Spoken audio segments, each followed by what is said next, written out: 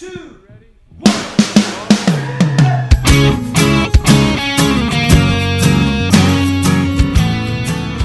Hello, and welcome to Say That, the podcast for your big questions, your real answers. My name is Matt King. I'm your host in the city of Chicago, and joining me here, a man eating Halloween candy corn, even though we are recording this episode before Halloween. Mission USA President Glenn Fitzgerald. I'm eating this Halloween candy before Halloween. Yes. But when people listen to This is really my fault.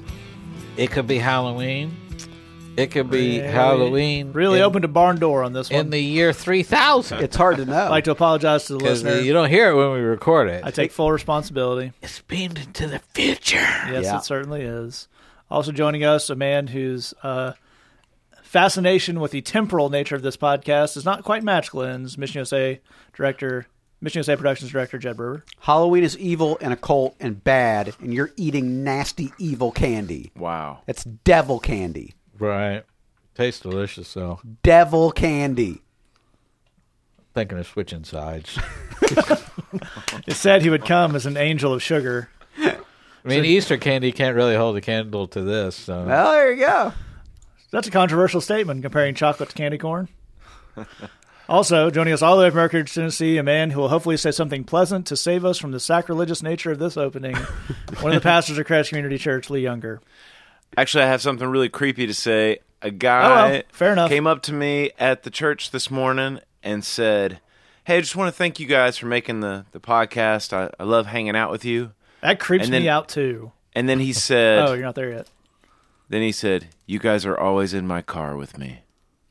Whoa. Wow. And I was like, okay, I don't understand the nature of podcasting. I don't understand everything that goes into it.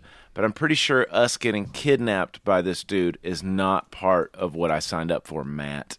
We should be together That's forever. Literally Lee. what you signed up for. Read your contract. Forever and ever. I have problems with our corporeal beings being here, but our spirit being projected onto an astral plane. Not so much spirit as recording of our voice. Do you feel like this has taken a piece of your soul, Glenn? Yeah. Is this so- why you get weird when people take your picture? Yeah. Yeah. They Oh. steal your spirit, and it goes in the camera. Yeah. Sure, it gets trapped. Yeah. I mean, we're trapped in this dude's car right now. You have soul ties with every person who has ever listened to this podcast. Wow. You've given away a piece of yourself with every play. That's almost not stupider than the actual soul ties thing. But here's what I'm saying. I declare emergency! Okay. Wow. Almost nearly knocked down some furniture when I Yeah, said even that. though this is only an audio recording, as Glenn clearly understands, he's creeped out about his voice being places. He insists on very big hand motions to the emergency You got to declaration. commit to the bit. That's right. Here's what we're dealing with. Now, a while back, I suggested to the fellas what's going to happen in the future. You know, people have to have this podcast for all time. So we have to keep recording this podcast, you know, in perpetuity. Now, my suggestion, and it was just something I was throwing out there, is that the four of us could combine our DNA into one genetically enhanced Super baby. Super baby. It would be 4 times larger than a normal baby. Right. Because it would have 4 DNAs in it. Still reasonably sure that's not how that works, even though I have been reprimanded by the medical community. It's basic math. Okay.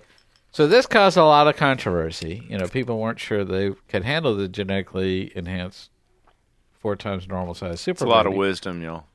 It's a lot of wisdom in one baby, you know. So, I mean, yeah, it's a legacy. But what happened was these fellas got really tired and really upset with me because I kept saying out loud and sometimes even yelling, I want to have a baby with you. Right. I Yeah. want to have a baby with you. Well, it did create a lot of awkward social Yeah, situations. we do go to a lot of church meetings. I won't apologize. The Lutherans were oddly cool with it, but everyone else was less tight.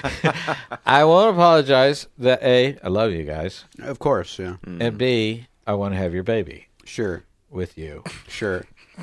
And so, you know, but I've had to embrace that this is an unrequited thing. You know, Yeah. that Sure. I'm on my own with this. Yeah.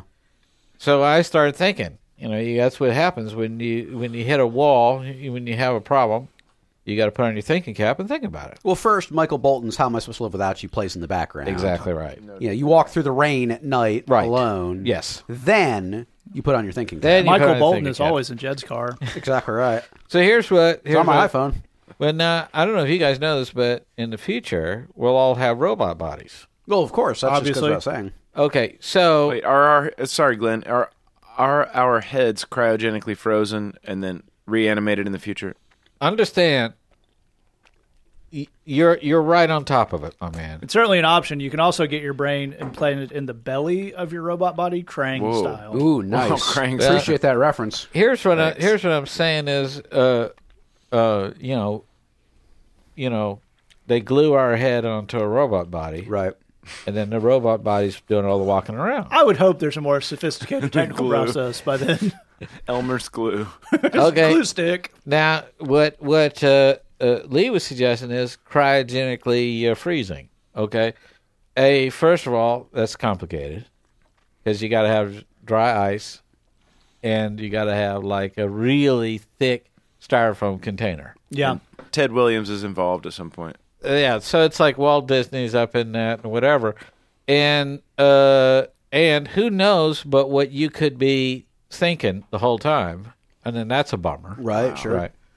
And then they got to thaw you out. It's a It's a bad scene. You could have freezer burn on your brain. Yeah. There are complications due to the unfreezing process. That Yes. much we know. That's just been documented. Okay, so what I'm saying is pickle juice. Okay. Okay, nice brine. Yeah, it's a brine. Okay. It's a very it- southern solution. I Yeah, like it's it. not gonna, you're not going to go bad if you're Do in you want pickle your head juice. stored in dill?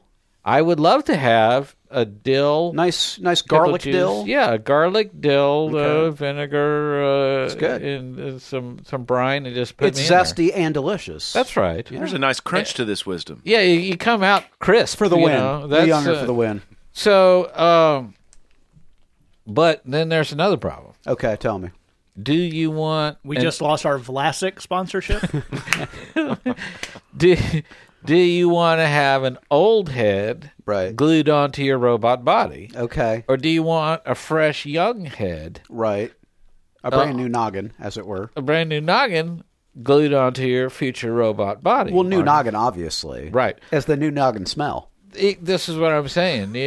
Everybody else will have a brand new head, and you'll be walking around with an old head, and that'd Yeah. be embarrassing. Yeah. Well, that means you guys got to cut my head off, like this week, probably, Yes. because I'm already up there in some years. Sure. You know, I've been around since dirt was new. You follow Yeah. what I'm saying? Everything was in black and white when I was a child. Sure. So we got to. We need to schedule your decapitation. That's right. So we got to deal with that. Okay. So it feels like there may be a few kinks that need to be worked out, but that's the basic plan. Well, there are worse towns you could be in than Chicago for having to find that particular service. Yeah. Okay. Maybe we could start with like an ear, nose, and throat guy. Sure. That makes sense. That makes You sense. got to have a decapitation guy. That's the main thing. I believe you've met a decapitation guy or two in your time in I this city. kind of have. Yeah. Yeah. So we're talking about we need. Well, let's timetable this out now, Right. Because it's going to be a minute until the robotics are caught up to where they need to be. Yeah, probably 10, 15 years. Sure. So, well, here's what I'm wondering, because this is kind of a young Elvis, old Elvis for the stamp Right. situation. Just Right. you'd want people to have options. Right. Some people didn't if they only know you from the blog, which is quite popular, Yes. or the podcast. They didn't know young Glenn. Right. They only know this Glenn. They like a wizened, older, well seasoned Glenn. They like Glenn Classic. Yeah. So I think They don't Exactly. want new Glenn. Yeah. new Glenn, Crystal Glenn. not popular, not a good idea in the '80s, not a good idea now. That's right. But here's the thing. So They strongly agreed with you in the 80s. Yeah. Believe me. So I think we can take the R&D money from the Super Baby project, Yep. Project Super Baby as it's known internally. Yep. But here's the thing. Apparently, I think we've moved away from that in theory. Right. I'm talking about we set it down to some cloning technology so Yeah. people have options. Ah, I'm yeah. talking about different vintages of Glenn. You're an idea man, King. Love it. Yes. People can pick for themselves because one of the other things that's surely going to happen in the future is this is going to be the biggest Christian podcast. Definitely. That's So there's no going to be doubt. a lot of speaking gigs, Right. a lot of radio hits, a lot of book Right. publishing that you're going to have to do. Right. So I think an army of Mecha Glens. Yes. Yes. But if we're thinking commercially, as I often am, you want to give the customer something they want. So you booked Glenn to speak at your conference. Which Glenn would you like? Right. Maybe if this is, if it's a passion, young, get them fired up thing, maybe you want circa 1994 Glenn. Yeah. Right. I He's like about it. to be on This American Life. He's fired up. He's young. He's on the streets. Yeah. But if it's the pastoral, training retreat, Yeah. maybe you want an older, wiser, more relaxed Glenn. We can right. find you the Glenn that meets your party's needs. Yeah, but on every day of the convention, you can have a different Glenn. Well, that's Bringing a the different pretty flavor that premium you need for that package, day. but I That's think our we can Platinum offer Circle it. package. Well, the nice thing about that is then we only need to send one robot body and a bunch of heads. Right. Wow. Well, It's a module. so it's basically like you're buying a Cadillac. And Exactly. Do you want the Options. coating on the undercarriage? Sure. It's just like that. You want the EX, the LX? Right. Because, like, for example, I could have a robot arm that shoots flame. Sure, yeah. Some people like that. Yeah. In Sure. their church retreat. Yeah, absolutely. Sure, when you're talking about Pentecost, sometimes you really need to give the people a visual. Okay. Do you feel like the fire inside you has died? Cue Yeah. pyrotechnics. Yeah, you just shoot flames. You guys may and- not have heard the worship song "Light the Fire," but I'm bringing it back, and believe me, it's a big finish. You're That's gonna right. love it. That's right. So there's a lot of I could have a big. My robot arms could be big giant pinchers. Sure, Totally. So I could clamps. clamps. I could just crush the podium. Yeah, I you like know, that. Like that, and people would be like, "Whoa, that's a show." You have to Yeah. tear down barriers between yourself and your audience. Right. Yeah, I that's like right. that. And I just that kind of thing that gets people's attention. Yeah, it gets people going. That's what you call production value. Yeah, that's right. It absolutely is, and that brings us to another important diversification point. Yeah. Because once we develop robot body technology, Yeah. I think we can sell this to a lot of pastors. Yes. Yeah. I think they're going to like this. You can attach different things. What we're talking about here is a visual reference bonanza. Yeah. wow. Whatever you got. You want to talk about, we're fishers of men now. We'll give you an arm attachment where you can literally fire a net Right. at someone in the back row who's like trying to leave to get up to pee, Right. and you snatch them. I Yeah. just fished you, son. That's right. Yeah. You've been fished. Yeah. Yeah, I think that's great. Yeah, that's fantastic. Well, now off of this, you could have, I don't know if you have been to the sporting events Never. where they have a T-shirt cannon. There you Shoots a go. T-shirt. Same principle. Right. Communion. Oh, okay, the communion cannon. Yeah, Nice. communion cannon. Yes. Well, so what Yeah. you're talking about is kind of one hand that shoots out the crackers. Right. The other hand, more if you go to a baseball game at the White Sox Stadium, which Glenn and I were at somewhat recently, they have a guy who has a giant Ghostbusters-style backpack that's full of daiquiris. Yep. Yeah. But there's a little thing on his hand to dispense them. Yeah. So you kind of up the pressure in that. Yep. Shooting crackers out of one hand, you're spraying wine out of the other. Right. They We're going hold, to get this whole communion taken care of in 3 minutes. We don't Dude, have to wow. loop the song. We don't need anything. No, we're in and we're out. I mean, this is like everybody holds up their little cups, Boom. little shot glasses. You know how Yeah. they gave you. Yeah. I say, "This is the blood of Christ shed for you," and then I just spray down Sure. the whole. Boom. You we're snag done. it. Yeah, we're done. That's just here. efficient. That's That's what that efficient. is. We're getting things done now. Yeah. We can have this service over in like 15 minutes. Sure, we're Bells, whistles, flames, communion, in, out. Yeah. Boom. Boom, we're all at the Mexican restaurant before the Baptists. There you Yeah. go. So Yeah. you can just kind of go down on the website and you can just, if somebody's going to hire Robot Glenn, Yeah. then they just kind of click the boxes of the different things they need. We're gonna Absolutely. need- It's like we're gonna need customizing the your net car. cannon, Drop we're down gonna need- menus. Yeah, we're going to need the communion cannon. Right. Oh, are we going to be able to spring for the communion cannon this year? I think we got to. Right.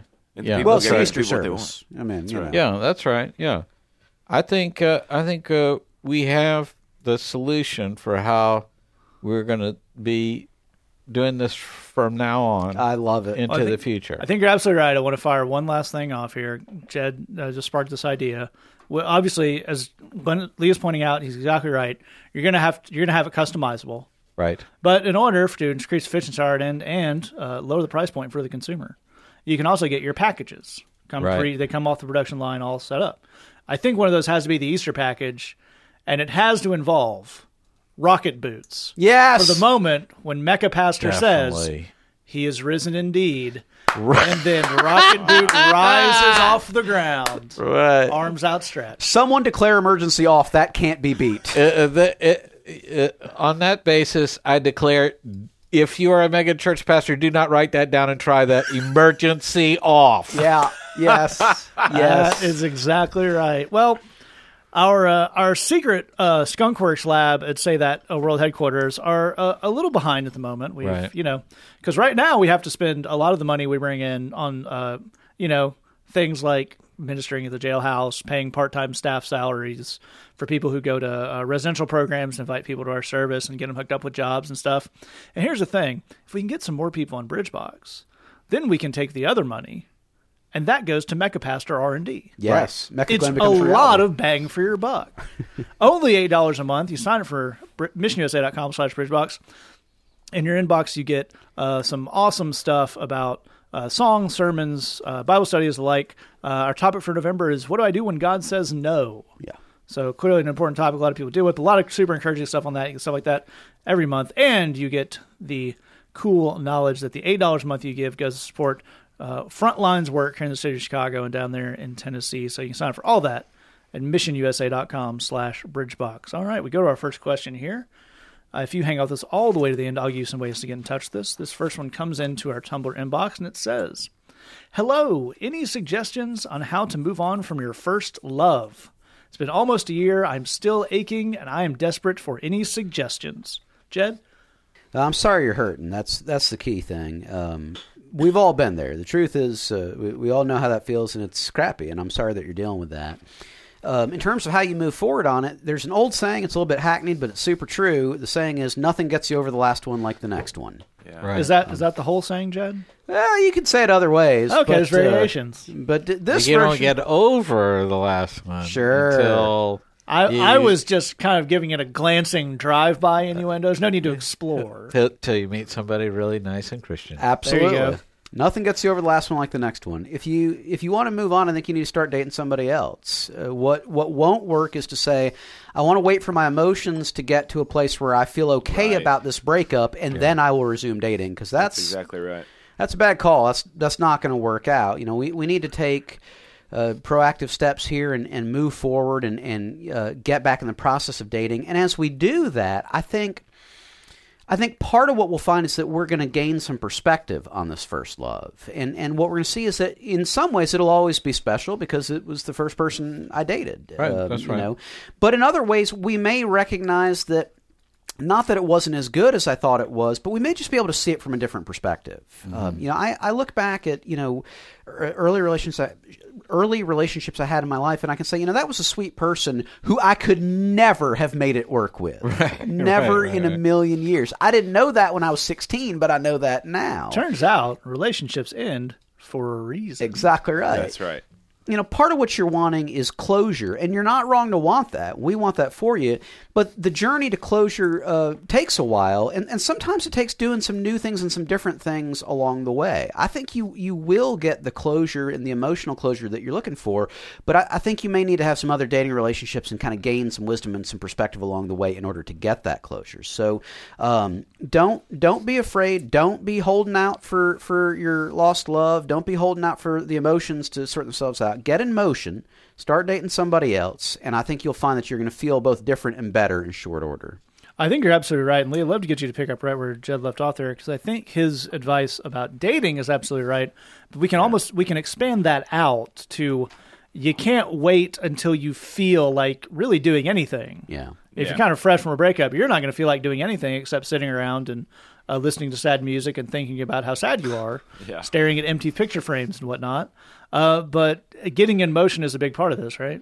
Yeah, absolutely. I think one of the things about our feelings is that we don't often want to ask them any questions. We just want to feel them. The most natural thing when you feel a big emotion is just to feel your feels. Just, I work with a lot of high school kids, and they have a great phrase. I just love the way this phrase sounds, but they're like, man, this thing happened to me. This girl and I, we were talking, then she stopped calling me, and so I was just all up in my feels.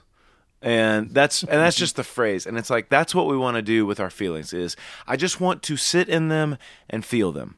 And the thing that I would suggest is in the middle of this, you need to push back against your feelings. Okay. See, the thing about feelings is that they are real. You do feel those things. Those are tangible things that you feel. You feel sad. You feel brokenhearted. You feel all that stuff. But your feelings may not be true. They are real in the sense that you feel them, but they may not be true, and they may not be helpful. They may be leading you in a bad direction. And so just as an example, your feelings in the middle of this, first love going south, they're going to tell you that the reason that you should be sad is that this first love was just so dreamy and magical, and it was just the most perfect thing ever. And so I'm just going to feel all of that. And what I would say is push back against that. It had its good moments, some cool things to learn from, but it wasn't free of actual problems. As Matt said, relationships that end for a reason. There were actual problems, and this relationship needed to end so that you can move past that onto something so much more cool, so much more awesome. That's like your feelings are going to tell you, exactly as Matt said, to stay inside, just drown in ice cream and sad music, and you should push back against that. You should join a ministry. You should get involved in serving people. You should give away the thing that you want to get yourself. Your feelings are going to tell you to stay isolated, insulated, and you should push back against that. You should go out on dates, exactly as Jed's saying. You need to operate under the assumption that the things that I feel are real, okay? And I want to be honest about the stuff that I feel. But that's not where the story ends. We want to push back against them and say, yeah, but feelings, I realize that you're real, but do you have a point? And are you the most true thing about this situation? And are you steering me in a healthy direction? Because if not, I'm going to push back against those feelings and I'm going to do something else. I think our natural tendency is just to feel them, just to sit right there, just sit down in the middle of what we're feeling. But what we need to do is we need to ask our feelings some questions. We need to investigate them and find out, are you leading me in a healthy place or in an unhealthy place? Because if it's unhealthy, I'm going to push back. I'm going to do something different, and I'm going to get in motion in a healthy direction. Amen.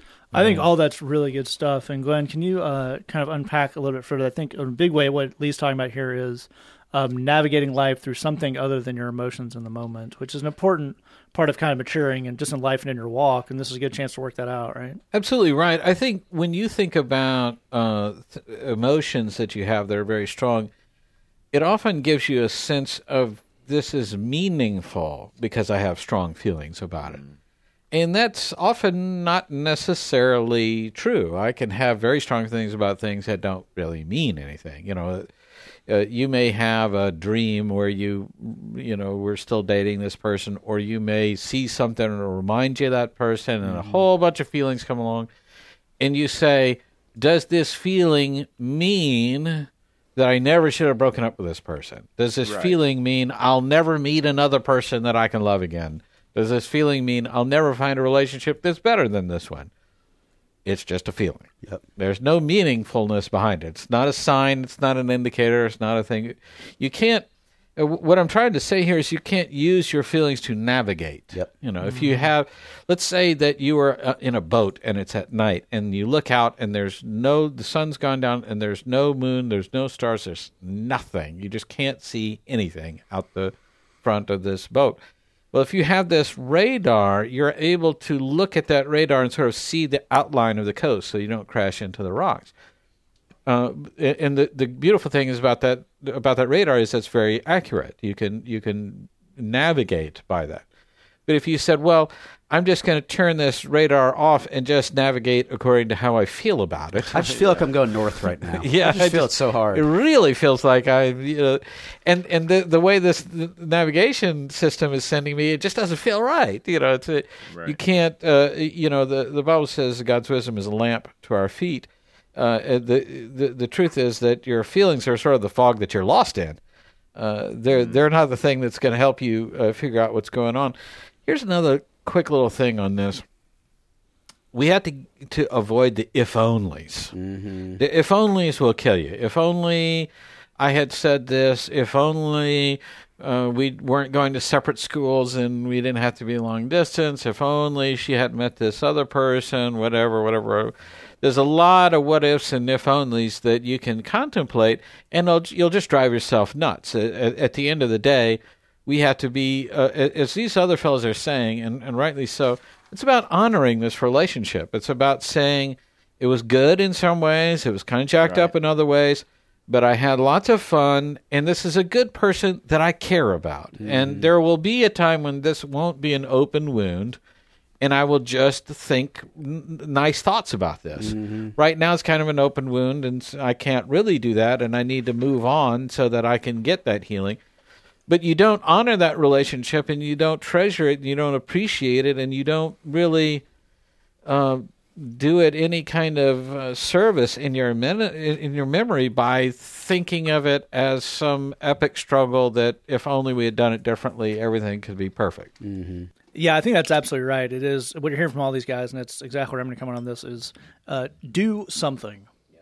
Almost anything. There are obviously some particularly destructive things you can do that we don't encourage in the acting out sense, but pretty much anything that you know is vaguely positive. It goes back to something we were saying on the last show, where you can know something is good without feeling that it's good. Yeah. And anything you know is positive, like going on a date with someone you think is neat, hanging out with friends, as Lee mentioned, finding a group at church and helping serve with that. Do that. Don't wait until you feel it. Do it. Right. Do it for a little while with some consistency. Then see how you feel. Let's get that, as I believe Jeb put it, that order of operations right. And that will give you that'll get you a long way towards where you're going. All right, move to our second question here. It comes in anonymously to our Tumblr inbox, and it says, "This may be a dumb question." Yeah, probably. But that's okay. If you say so. We welcome all questions. But the Bible says that the church is Jesus' bride, and one day there will be a wedding where we are the bride of Christ. Now, that's all great, but I'm a guy. I can't really picture being a wife. It's weird for me to do so, as if Jesus were a guy and I'm trying to love a guy. Is this a weird question? I just don't really know what that means. They didn't add this part, but I'm going to add my subtext parentheses. I'm straight, I'm super straight. Do you guys understand how straight I am? Wait, are you straight? Super. Oh, wow, okay, cool. Like amazingly so. Cool. Again, we make fun because... We kid because we love. Come on. That's right. But I think there's a real thing behind here, which is there are particular ways church people talk to, or even particular analogies in the Bible that, on the face of them, are super weird. Yeah, right. There's a whole story in the Old Testament that says God is like a guy who met a child when they were abandoned and then raised that child up and then married her. Yeah. And that's a little weird. But also we devour the flesh of Christ and drink his blood. Yeah. So that kind of stuff. But as we often mention on the show, out of a cannon.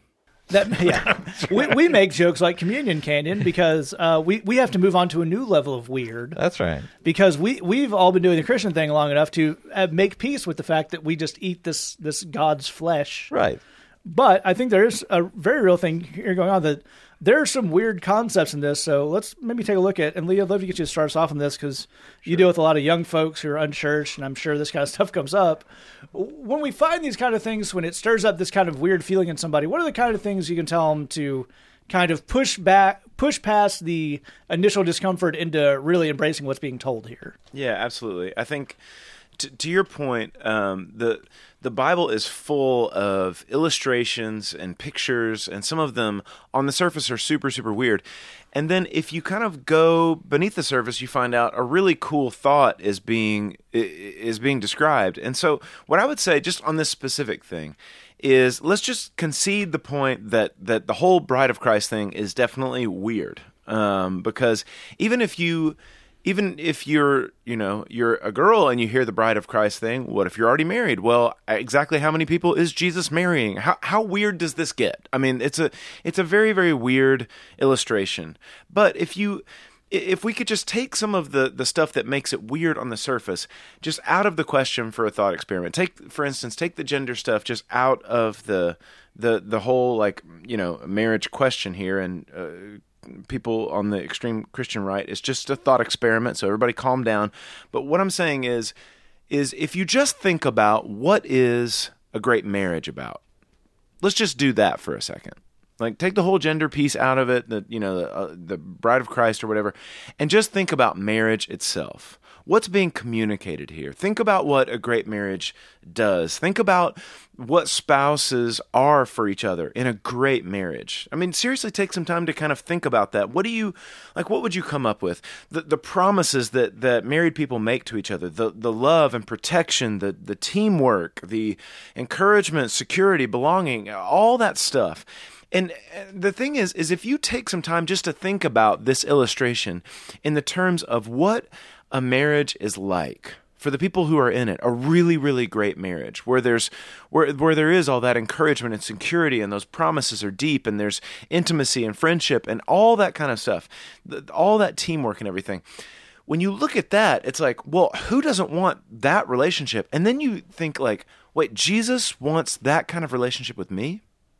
He wants to make these unbelievably amazing promises to me, and he wants to have this kind of teamwork with me. He wants to offer me this kind of protection, this kind of exclusivity of love, this kind of all of these things. And when you look at it like that, you're like, yeah, that's a relationship that I want in on.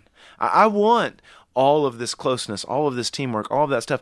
And so when we're looking at some of these things that on the surface in the Bible are weird, well, if we pull back some of the stuff that's just kind of weird on the surface about it, and you look at the essentials of the relationship that's being described, all of a sudden, this becomes a really, really cool thing. And the Lord is describing something really awesome that this is the way I feel about you. And this is the kind of relationship and teamwork that I want to have with you. All of a sudden, this becomes a really, really cool deal. It is weird on the surface, but then when we dig in, we find out some really cool stuff is being communicated. And if we take some time to think about it, that's the relationship that we would want with the Lord. I think that's absolutely right. It's a really great place to start this. And Glenn, I'd love to get you to kind of pick up exactly where Lee left us off there and dig in a little bit more to this particular analogy, because there are some very cool, interesting things under the surface. But even just once you, as Lee said, once you push past kind of the romantic, gendered aspect of it, there's some very foundational, would be the word I'm looking for there, right. Foundational aspects of what a Christian life is wrapped up in this that are important not to miss out on, right? Absolutely right. I mean, I think there's a tendency that some of us have to think overly literally about things. Yeah. You'll struggle with Christianity, and really No, I won't. The earth is 6,000 years old. Heresy, heresy, heresy. Right. Sometimes Jesus would tell a story to illustrate a point so that you understand it in the abstract. Not, he's trying to make it concrete, but doesn't mean that you take everything as a literal thing that happened. Man, I wish you had told me that before I literally cut my arm off. That's really bad timing. That's bad timing. Right. So I think part of the thing that gets us in trouble with that is, when you go to school and they tell you if something isn't 100% true in math class, then it's 0% true. And you think, well, the Bible must be more true than math. 2 + 2 = 4. Every time I add it up, then it's true. If it doesn't add up to 4 on one occasion, then that statement can't be true. The world, as it turns out, doesn't really work that way. In order for any sort of leadership that God wants to put into our lives, there has to be a bit of fuzzy logic and thinking in terms of working around what the general principle, figuring out how to apply a general principle to a specific situation that you're dealing with. In this case, what specifically Jesus is trying to say is that if you're the church, if you're a member of the church, if you're part of the church, if you're representing the church, if you're an individual operating, if you're a pastor of a church, you need to be aware you are not the big boss man. That's still God. Yep. And God comes in and says, I want this to happen. I want this to happen. I don't want this to happen, but I want this to happen. Don't do it like this. Do it like this. Do it the way I'm telling you. This is how I want it done. And then your role as that pastor or that part of that church or that Bible study or whatever that thing is to recognize I'm submitting to that leadership and what have you. But really my role is implementing that and helping that to be carried forward. It's not my plan. It's not my ideas. It's not me being... What if it's my vision? Yeah, it's not your vision. Oh. So but cast a vision. Yeah, no, you can cast it all you want. If it's yours, we really don't want to hear it. But part of this means part of the dynamic of that then is what happens if I'm not good at getting stuff from God. I mean, I may know my Bible, I may preach really fantastically and real purdy, and I act real Christian, and I dress nice, and I behave myself real good. But I don't ever really listen to God. I mean, I'm aware of the general things He's saying in Scripture, and I'm generally doing that, but I'm never really asking Him anything specific, and I'm not doing anything specific. Am I really following God at that point? And here's the thing. I'm asking all the people in that congregation or my Bible study or my youth group or whatever, I'm asking them to follow what I'm saying. Yeah. If I'm not following God, how can I call on them to follow what it is that I'm saying? And to, as Paul said, follow me as I follow Christ.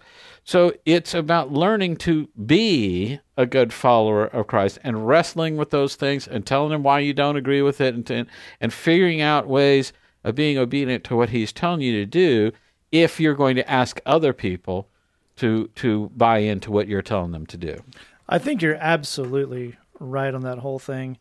And I want to go back, and Jed, I get you close on this. I want to go back to a bit of Glenn was talking about there of Jesus speaking in metaphors, because that's actually critically important, understanding kind of how to approach those, how to kind of fold those into your life is going to be important as a Christian because there's a lot of them in there. Yeah. A lot of stories, metaphors, and whatnot. And I think one of the reasons people may struggle with those is there's not a singular lesson to be learned from them. Yeah.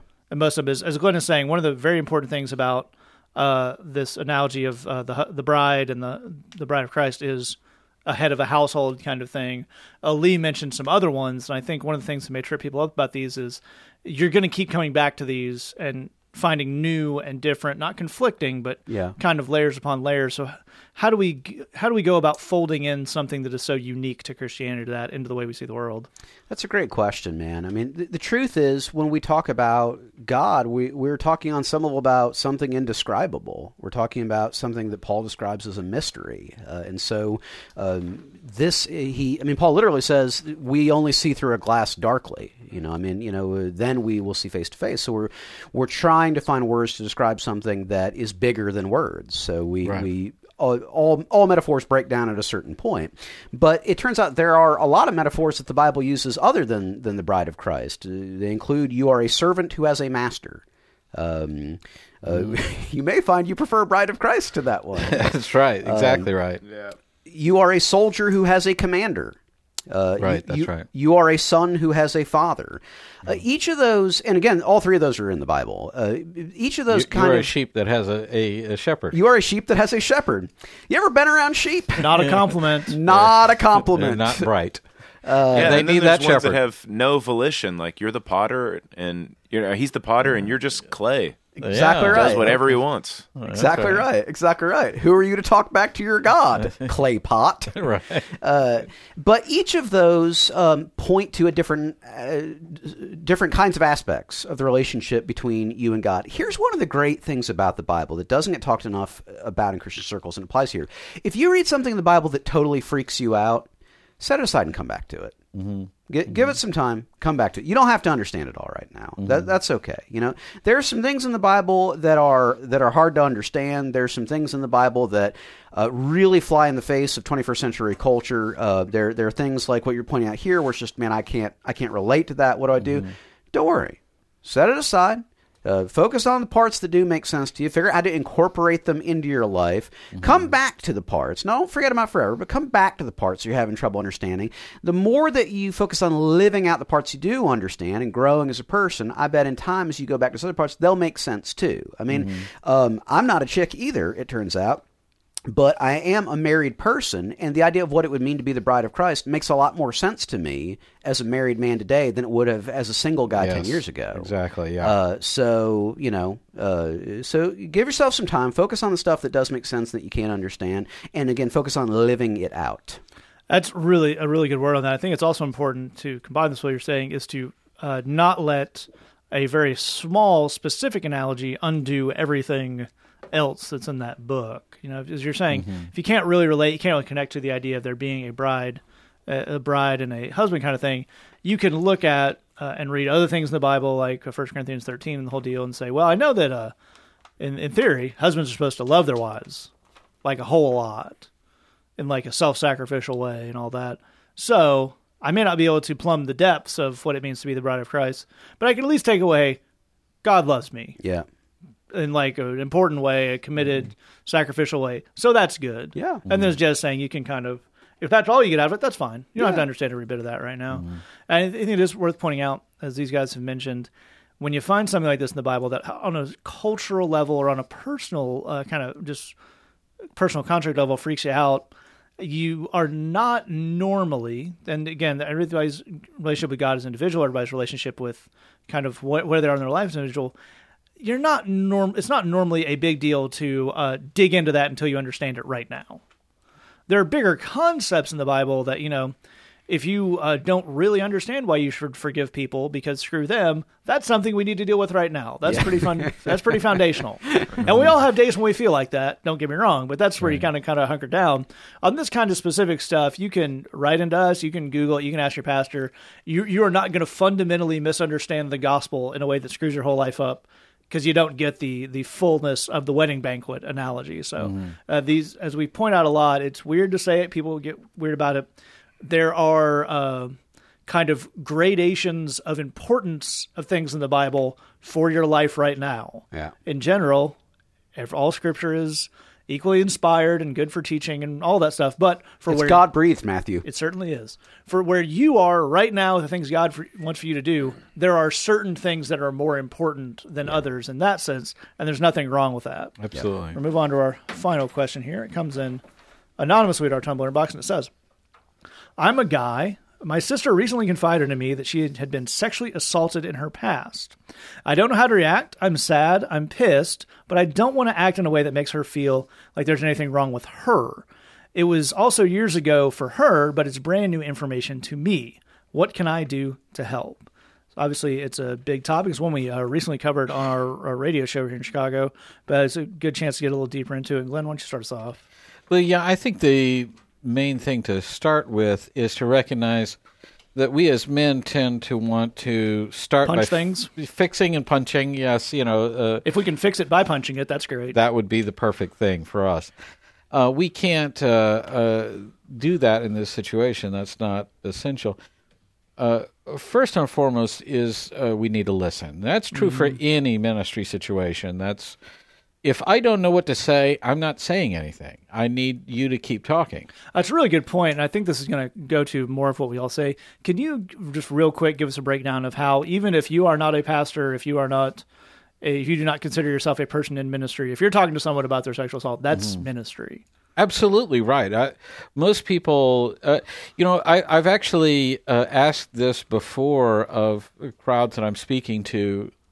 If someone just listened to you, if they didn't say anything, they just really listened, they were really engaged, and they were really giving good empathy with what you're going through, would you feel ministered to? And 100% of the people raise their hand on that. Yeah. So it's about recognizing that people don't expect you to be able to solve something like this. That's a crazy expectation. It's worth pointing out that there are schools of modern psychology that would say just the act of you listening is providing a therapeutic service to Absolutely that person right. as well. Absolutely right.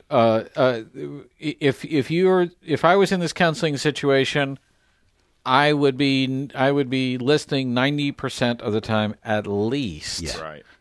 That now, in some cases, that's going to involve asking questions. Tell me more about that, and how are you dealing with this on a day to day? In what ways do you feel like this is still affecting you, and so on and so forth. But I want more of this person talking it through, because they're going to work this out in a lot of ways. It's about me helping them figure their own thing out. Now, what you'll discover in that process is sometimes people get stuck. They can get stuck on a self-pity. They can get stuck on, in this case, sort of blaming themselves. And maybe I brought this on myself. Maybe You didn't. You didn't. And that's the other thing. You need to say those words out loud. I believe you. I understand the situation. If this is a non-consensual act, then by the very definition of this, you are not responsible for that. So we have to, and I would draw a very strong line in the sand on that. Of, I will listen to you, I will sympathize with you, I will hold your hand while you cry all night long. But you are not going to blame yourself for this in my presence. I'm canceling that. No, this is not your fault. You're absolutely right, and I think this gets to something we might talk about later, but can you give us a bit of a blueprint for having that conversation in a non-accusatory way? Yeah. And kind of a gentle, almost a script for that, because obviously one of the things you want to, people who have been through this kind of thing in some ways are prone to wanting to blame themselves. So even a tone of, you're not going to pull that with me, that we might use in another situation is not necessarily appropriate here. So how would you actually lay that out in a way that they can let's role play it out. If you were the person saying that, just give me sort of your first sentence down that road of maybe I'm to blame. Well, I had been drinking. No. Okay. That's exactly how we do it. And I've been in these situations. That's how it is. I was wearing certain clothes. No. Jed's laughing because I've done this with him. That makes it important to really lay on the love thick. Yes. In the rest of the conversation. Absolutely you right. You got to earn the sarcastic no. You absolutely believe me. I'm working hard because I got to get those sarcastic no's in there. They're very therapeutic to the process. But yeah, there has to be that hard line on that. For those of us that do not necessarily have Glenn's truly expert level skills for sarcasm, if you're not sure you can pull that off, I think, Matt, part of the script that you're looking for is being able to say, I get that you feel that way. I totally appreciate that. I think the thing you're going to discover, and the thing I'm already convinced of, is this isn't your fault. Yeah. Right. You didn't contribute to this. You didn't bring it on yourself, and not even a little bit. Again, I get that you feel differently than that, right? And I can appreciate that. I think as we move forward, you're going to find, and something I'm already convinced of, is this is not your fault. Right. Yeah, I think the main thing that we're looking to do is to explore what this is, what it means, what the implications of it are, as opposed to exploring stuff that didn't happen, aren't part of the story, are a way of... Because when something bad has been done to us, we have a choice. Do I internalize that in terms of, I think I deserve this, or do I externalize that and say, this other person acted wrongly? Do I blame them or do I blame me? And that's certainly an ongoing choice. That's not you. That's right. It's not one day you decide, I have wash my hands of all culpability, for I have been convinced by my good friend and brother that I don't do this way. That stuff kind of creeps in, and that's why it's important to continue to communicate on that. Yeah, exactly right. It's about teaching this person. Mm-hmm. That's, I think, the exact right word. Teaching this person that internalizing that is a wrong choice. It feels like a martyr-like choice. If I'm to blame, then I can put all this on me, and then I can forgive myself at some point, and then it all goes away, and I don't have to deal with other people that are to blame for that are out in the world. But this is not how this works. This is about moving forward. This person's to blame. That's been dealt with. But that doesn't solve the problem either. We accept the reality that this happened, that this person is to blame.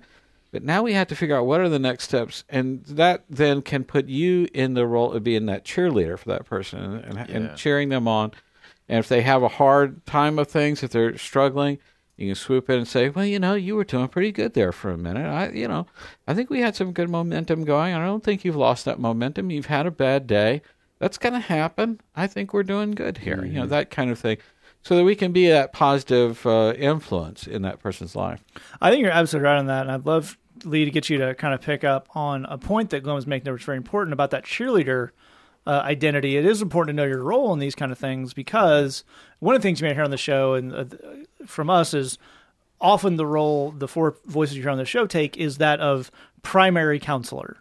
Yeah. We are walking this person through this. We have some experience, especially in Glenn's case of we're setting an agenda, we're checking in on the next thing.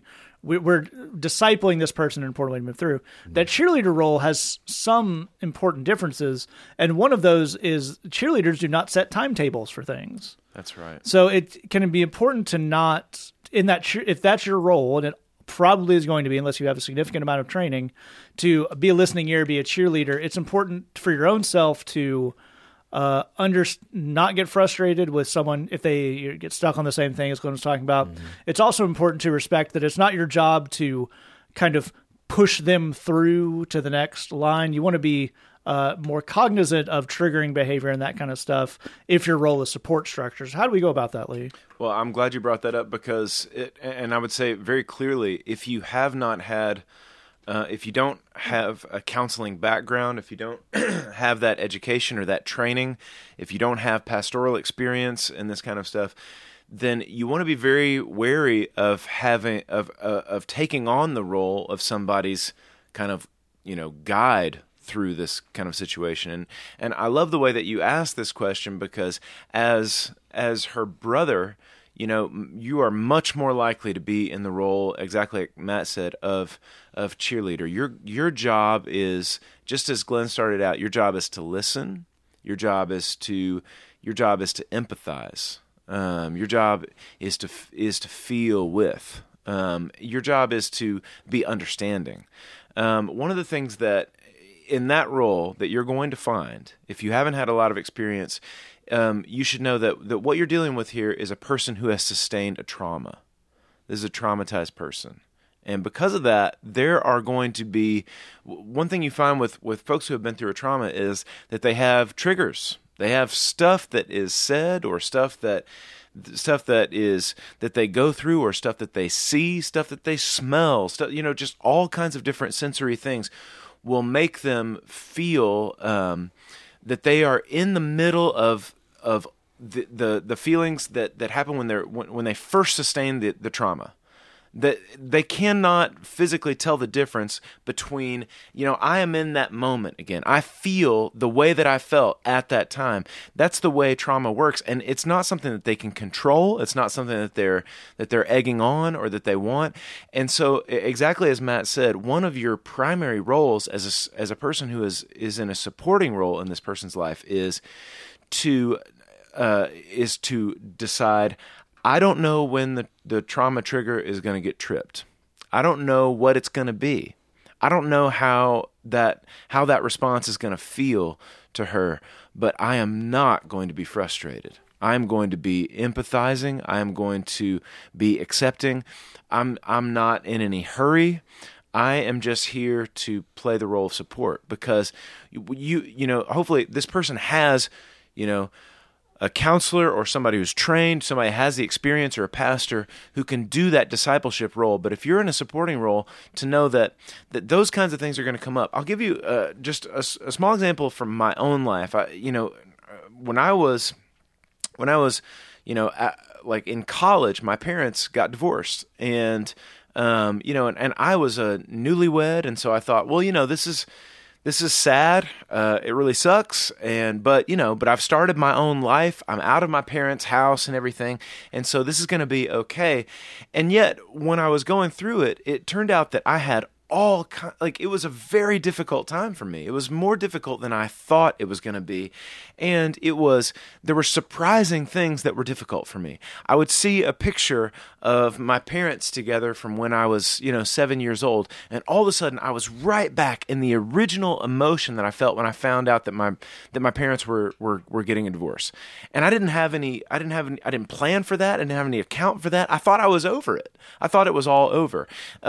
Fast forward years later, I heard a song that reminded me of a Christmas that we had together when I was a little kid, and I was right back in the middle of that emotion. That song triggered an event which in my mind which took me right back to that place. And folks who have been through a difficult traumatic situation, these are the kinds of things that happen. And so you need to know this is what they're going through. They don't mean to feel this stuff. They don't have any accounting for when it hits or whatever. This is not the exact same thing as what Glenn was talking about with the self-pity.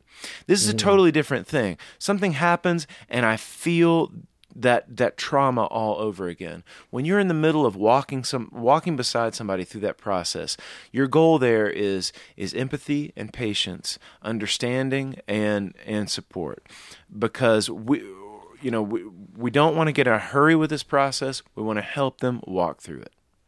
Amen. That's really fantastic stuff. And Jed, if I get you to close us out on this, these guys have both made a really important points about the critical role that professional counseling can play. Mm-hmm. So one of the things we definitely want to, as we're cheerleading, one of the things we definitely want to be clear on is the right things to encourage them towards. Mm-hmm. And certainly good, positive resources is one of those things. But there are other things that will go on the flip side of that, as Lee's kind of talking about trying to hurry someone along. A big one, if you've never dealt with this kind of thing before, is the choice about whether or not they should go to any kind of law enforcement is 100% theirs and 0% yours. Right. That is a critical thing to not have an opinion on. Yeah. There's a lot of stuff going on in the news lately that may indicate why someone would not want to come forward with this kind of thing. So there are a lot of things you don't want to have an opinion on. One good opinion we can have is you should get quality professional help. And one of the big ways to feel like you're doing something is right along that line, right? Absolutely right, man. Absolutely right. This is one of those for sure where you don't want to let your reach exceed your grasp, and you don't want to try and take on things that aren't your job. I want to reiterate, Matt, what you just said. Particularly for all male people listening to this, it is not your job to tell a rape survivor whether or not they should go to the cops. That's right. Yep. That's not your call. It's not your job. It's not up to you. Don't go there. Right. That's not your decision. Here are the only words you need to know if that subject comes up. I support your and whatever decision you make. Right. Yeah. Then shut up. That's right. Exactly right. Here are the things that you do want to say and be clear. Thing number 1, I believe you. Mm-hmm. Yeah. Say that out loud. Yep. Repeatedly. I believe you. That's the number 1 most important thing you can say. I believe you. The second thing is much like it. I'm sorry this happened. Full stop. It's crappy. It's terrible. I'm so sorry it happened. Thing 3 is this is not your fault. Yep. Period. The end. That's right. This is not your fault. Thing number 4, this does not change how I think about you. You may be wondering, let me assure you, this does not change how I think about you.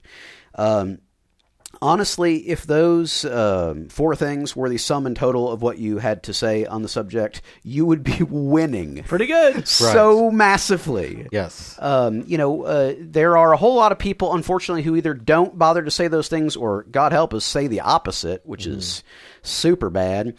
And there are plenty of people that try and get up in it and say more than that, which, again, if that's not something where you have some training, that's generally a very bad idea. Mm-hmm. But Matt, as you pointed out, what you can do is you can be a support in helping your sister get connected with resources she wants to get connected with. A good resource on that is RAIN.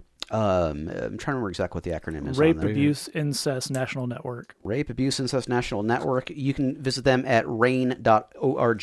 RAINN.org. ORG on the internet. Do we have the hotline? Yeah, toll-free hotline, 24 hours, 800-656-HOPE. So that's 800-656-4673.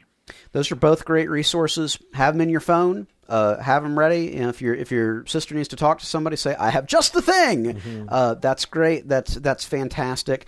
But past that, listen and sympathize. I think one of the things that we often struggle with, and that I think male people often struggle with, is you want to be the hero. You want to be the one that fixes it. You want to be the knight in shining armor. Yeah, and off of that, I think a lot of times when we hear something that's so overwhelming and we feel like we wouldn't even know where to start, there's a tendency for us to be back on our heels and try and diffuse the situation. Like, maybe this didn't happen. Are you sure you remember this right? And that gets into, like you're saying the opposite of the right thing. So I think there is that sense of you want to be the hero, but sometimes that can lead to making it worse. Well, and to piggyback right off what you're saying, oftentimes the urge to be the hero coincides strongly with the urge to not have to deal with overwhelming feelings, the way Glenn is talking about, which can lead to bad things in trying to find solutions that are not necessarily to address giving your sister the best possible rest of a life she can have, but making you not feel uncomfortable now. Yeah. Right. And that's when things like pushing for, we'll go to the cops. Yeah. It's kind of like, in the old cartoons, it's like you have a wound over here, so I'll grab a mallet and hit myself over the head. It's just you're overwhelming yourself with this anger and response, and that's just a whole different set of feelings, and that's for you, not her. That's right. That's a very good point. That's exactly right. So here's what that means. Your sister is talking to you because she wants to talk to her brother. She's not talking to you expecting you to be a professional counselor. She's not expecting you to be a law enforcement professional. She's not expecting you to be a medical professional. She's talking to you as her brother. Right. On some fundamental level, the thing she wants to know is, does my brother love me? Does he have my back? So make it clear I love you and I have your back. Yeah. That's the thing. You can not only can you do that, you're the only person that can do that. You are the only person that can reassure her your brother loves you and has your back. So Right. that's your calling in this moment. Do that, do it well, do it with all your heart, and you have given her the greatest gift you possibly can. It's all very good stuff and a very difficult topic. I want to make sure we don't do something that we call up here in the ministry in Chicago, starting in the middle. We made some assumptions about you, dear writer of a question, because you listen to the podcast. You're probably a good dude. We want to be clear about some things, though, both for you and for anyone else who's in this situation or anyone else who's gone through what your sister has. Abuse of any kind, in this case we're talking about sexual abuse, is never in any way the abused's fault. Ever. Right. If you were so drunk you don't have any memory of it, naked, in someone's bed, in the middle of intercourse, and said no, and they kept going, you are as much of a sexual assault survivor as someone who was knocked down in an alley by a stranger. This is right. a binary situation. Yeah. So, we have to understand that, because that needs to be the number one thing that is guiding the way we deal with everything else. As Glenn is pointing out, you don't want to have your discomfort with the fact that such a thing could happen in a world you used to think was safe and predictable lead to you asking questions about what people were wearing and drinking. It doesn't matter what they were wearing or drinking. That's right. Again, if they had a handle of Everclear with a T-shirt that had "Please sexually assault me" written on it, that doesn't change anything about that this is a terrible thing that happened to them that they did not have any part of.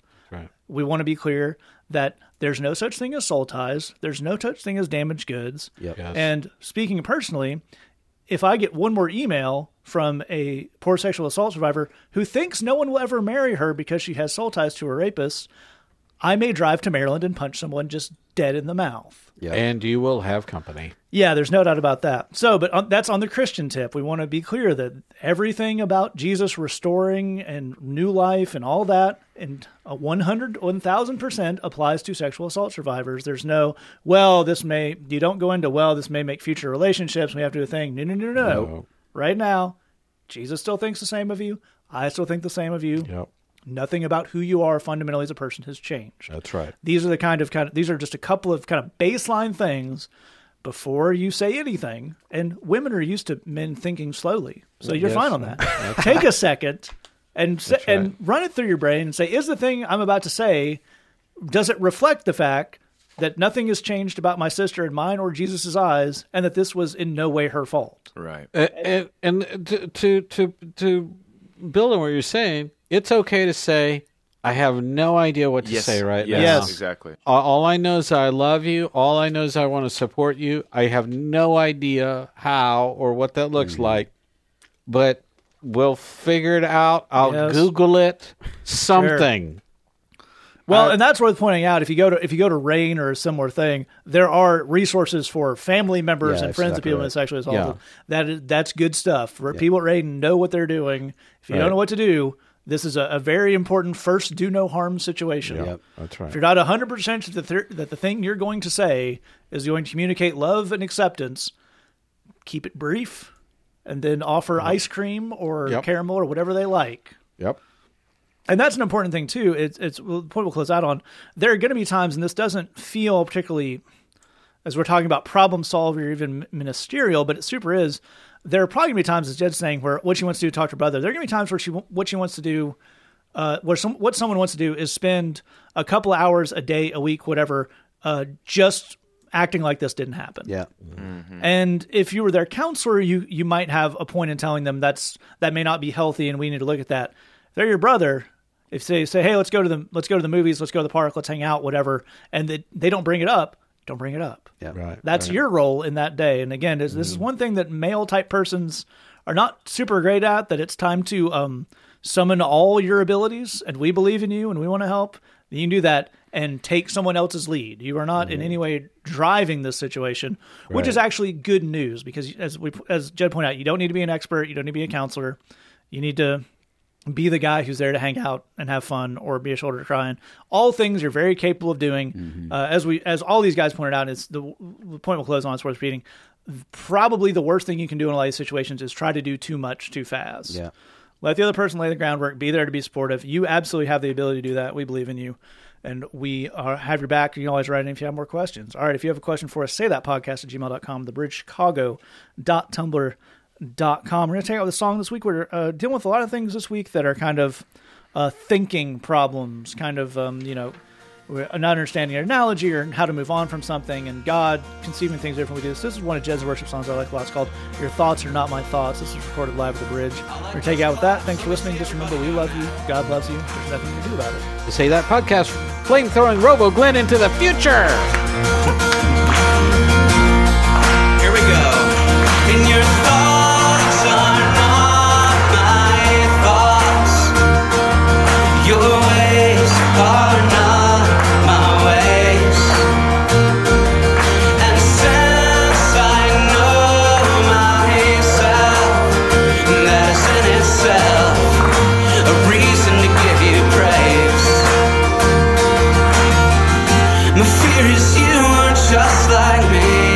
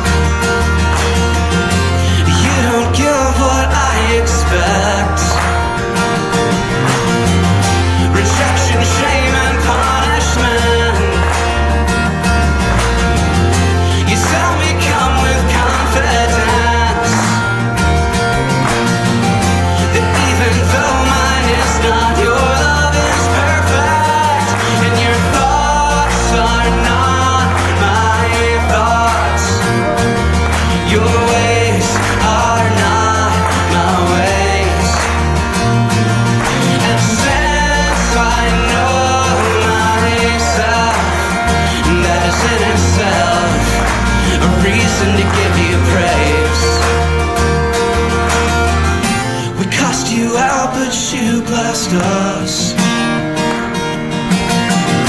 We hated you, you still